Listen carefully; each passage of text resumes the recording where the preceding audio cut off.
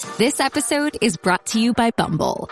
So, you want to find someone you're compatible with, specifically someone who's ready for a serious connection, totally open to having kids in the future, is a tall, rock-climbing Libra, and loves rom-coms with vegan pizzas on Tuesdays just as much as you do. Bumble knows that you know exactly what's right for you. So whatever it is you're looking for, Bumble's features can help you find it. Date now on Bumble.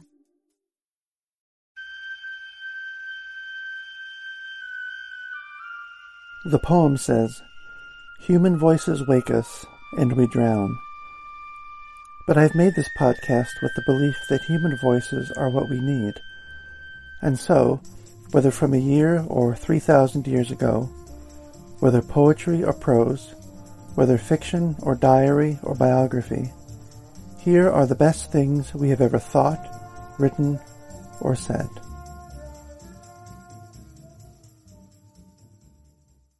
My entry into writing and into really falling in love with reading coincided with turning 11 or 12 or so, and soon after that, with high school, with everything that adolescence brings. And when I turned 11, I believe it was 11, just after my 11th birthday, my family moved from the hometown that I was born in, about 40, 50 miles away. And that experience isolated me tremendously.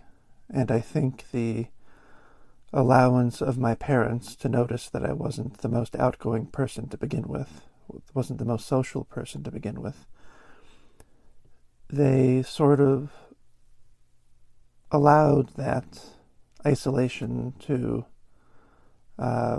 turn into whatever it would want to. It wasn't unhealthy, it was just there. And one of the things it did become, as I said, was writing, was reading. But since it did coincide with the end of grade school and the beginning of high school, what it also coincided with was, I already felt isolated and sort of lost after having been moved away from the place where I grew up and the friends that I knew and just the familiarity of everything.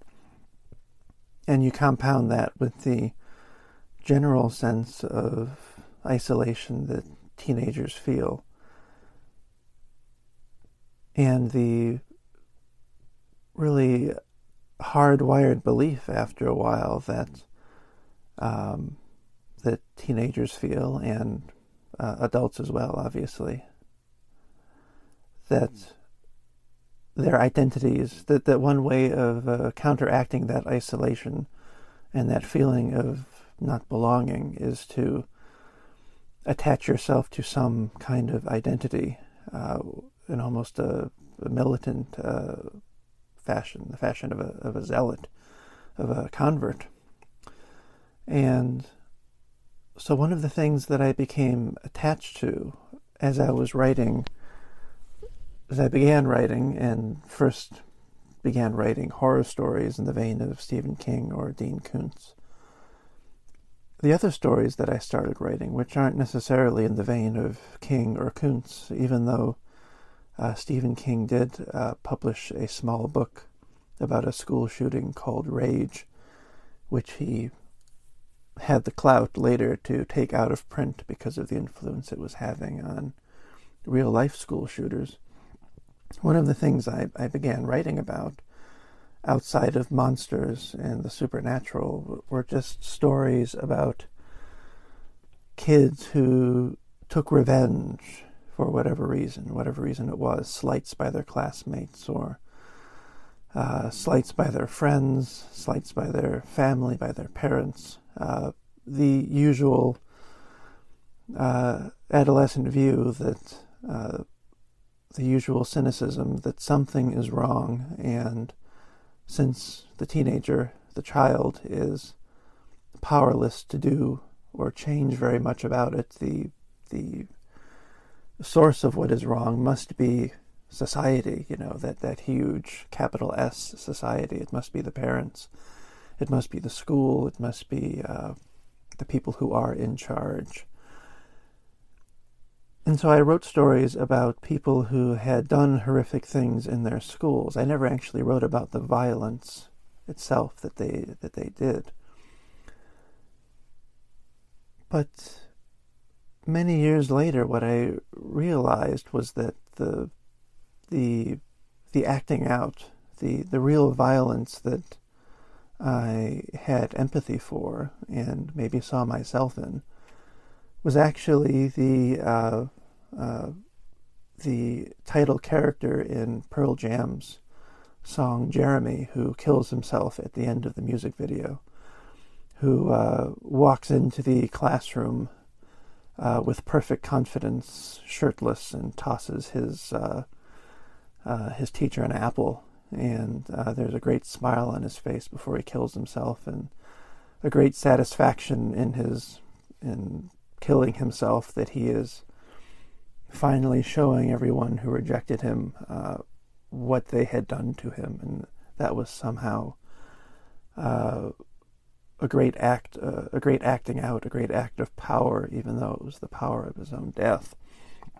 And the other example is the suicide at the end of the movie Dead Poets Society, where all the kid wants to do is act in a Shakespeare play, I think A Midsummer Night's Dream. His father is hyper-masculine, I guess you would say, or just somebody who doesn't get poetry. And when he finds out that his son has lied to him about being in a play, he tells him, "You're going to go to military school." And what the kid does that night is go into his father's office, grab the gun, and shoot himself. And I sort of felt the same reaction to the Pearl Jam video, where you see the father rush in to the study, and in the movie it's in slow motion, and I think the scream of the father doesn't catch up with the video, or it's before or after what we actually see on screen. It's very movingly done, but to me, as a teenager at the time, it was perfect. It was again the same thing as with Jeremy. It was, look what you did, look what your rules did. I hope you enjoy what you did to me.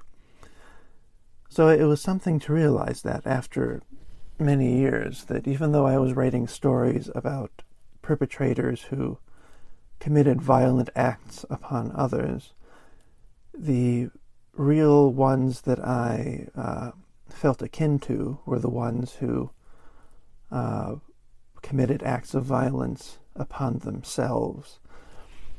And this is all perhaps too long of an introduction to say that when Columbine happened 2 years or so after I graduated from high school, it was a real there, but for the grace of God go I. It was a very strange moment to see this happening, and then to see it blamed on trench coats or Marilyn Manson, when by then I was already a late teenage poet, wearing a trench coat myself and laughing at the idea that it was some sort of uniform for people who are going to shoot up their school.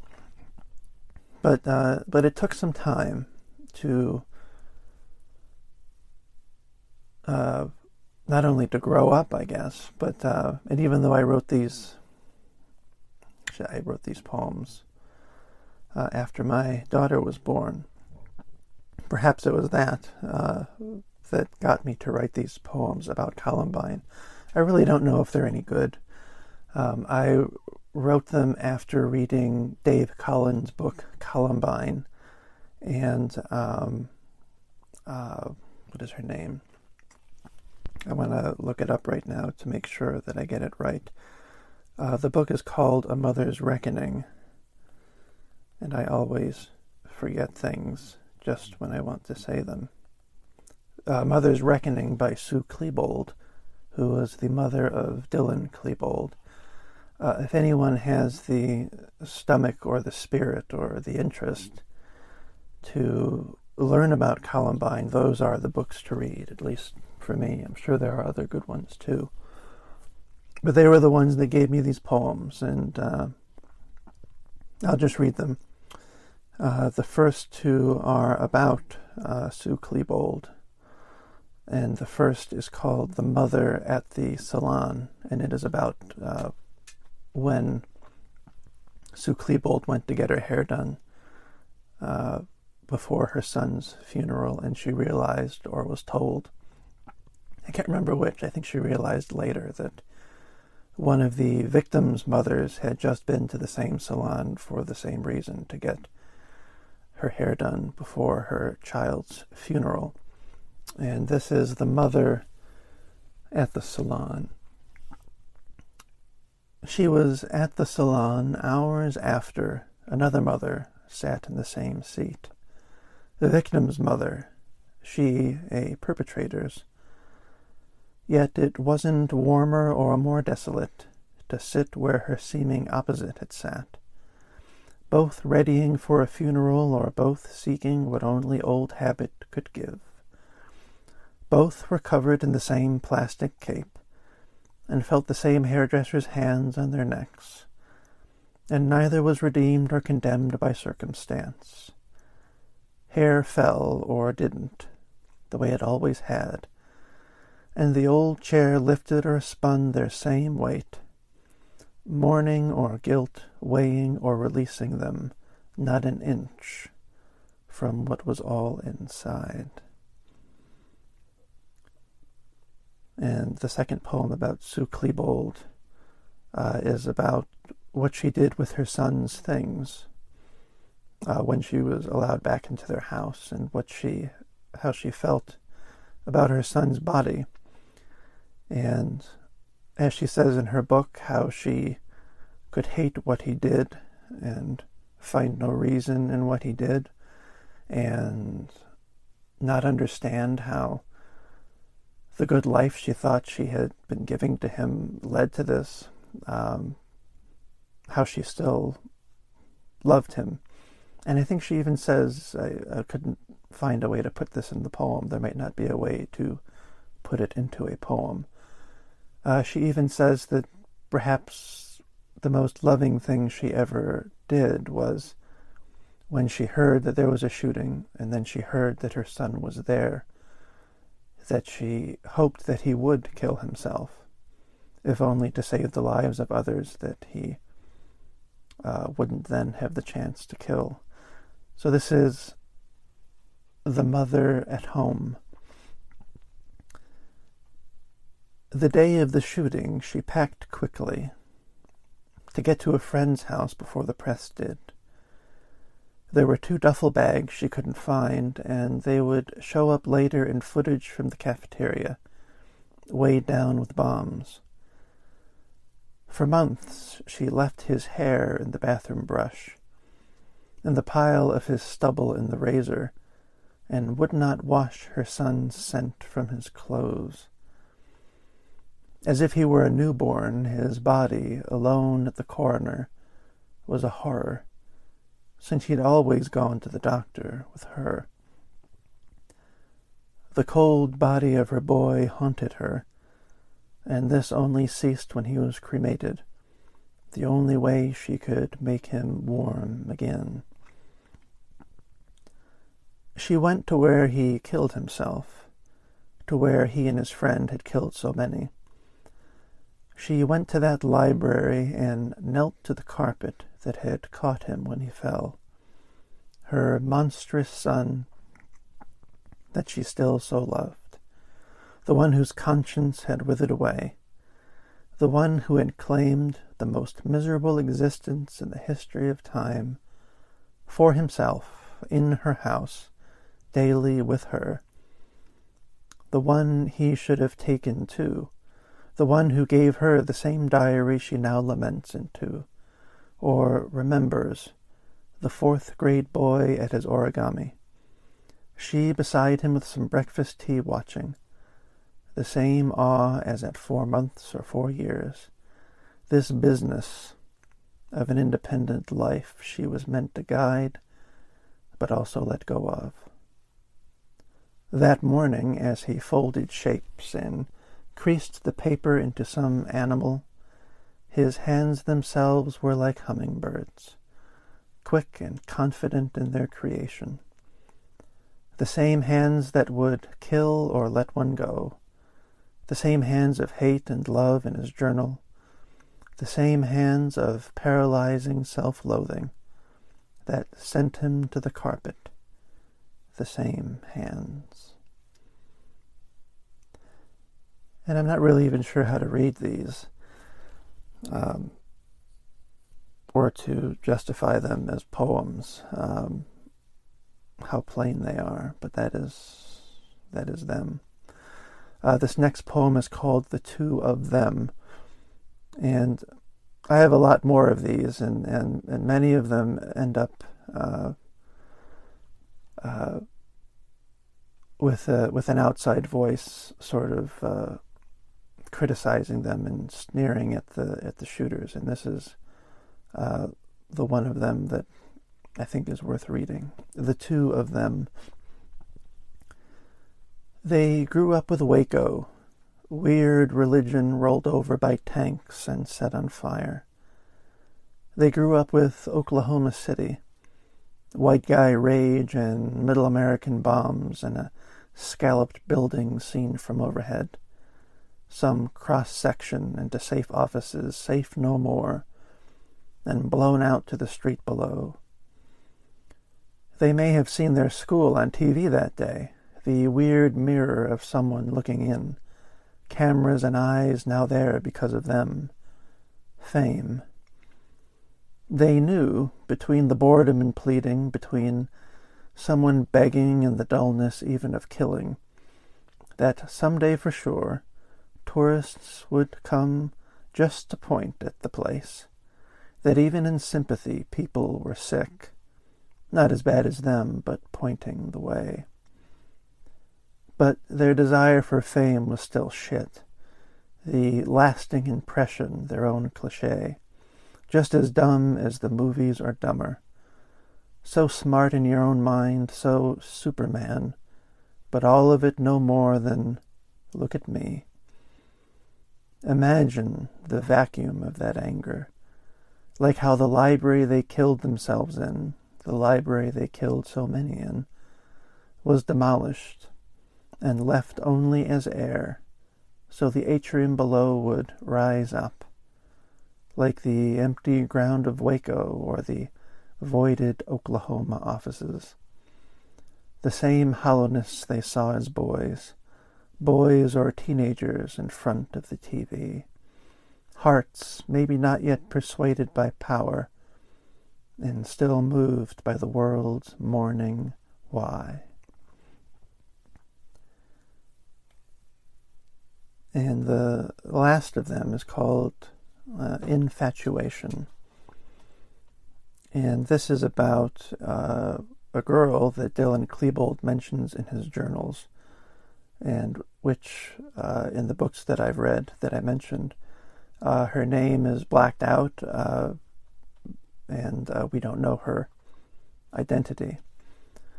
But being someone who felt very alone as a teenager and who desperately wished for some sort of romantic connection in high school, I felt for Dylan in this, and especially in the idea that obviously as a counterfactual, we'll never know if he had received affection from this girl or someone else, or if he'd been able to show his own affection toward her or someone else. Maybe this would not have happened, or at the very least, maybe it would have not involved him. So I feel very close to this poem, but again, I have no idea what to make of them outside of my own mind. My critical faculties for these things do not work anymore when I read these. This is called Infatuation. She'd be nearing middle age by now, the girl all over Dylan's journal, whose name the books all black out. The girl no one wants to be, loved by him. The boy she would never write about herself unless she loved nervousness and decay, or was taken in by weakness and doubt, her head anxious to fantasy by the thought of what his touch would be or his secrets. She'd be nearing middle age by now, not knowing, it's assumed she never knew, what her presence every day at school meant to the one who wanted to blow it up, the one whose face and body at least gave him a giving pain, a generous yearning, a buried pleasure of what love could bring in between plans of pipe bombs and planes. It's not clear they ever even spoke, and he no doubt would have been unable to. A girl not in his head but in real life, who also had every frustration and wished for the warmth of a similar mind. She's in her house now, or a traffic jam, and when she remembers the shooting, it's 2 kids she didn't know that make her sick. She doesn't know that the way her face still moves, or how she gets in or out of the car, or how it is that she begins to speak. She doesn't know what any of these meant for the one whose last weakness was for her.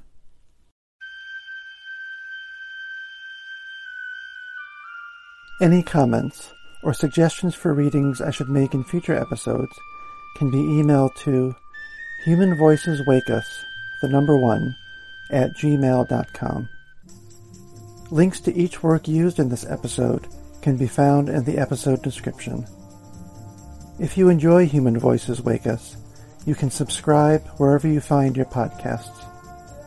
The music here is Duke Ellington's Arabesque Cookie.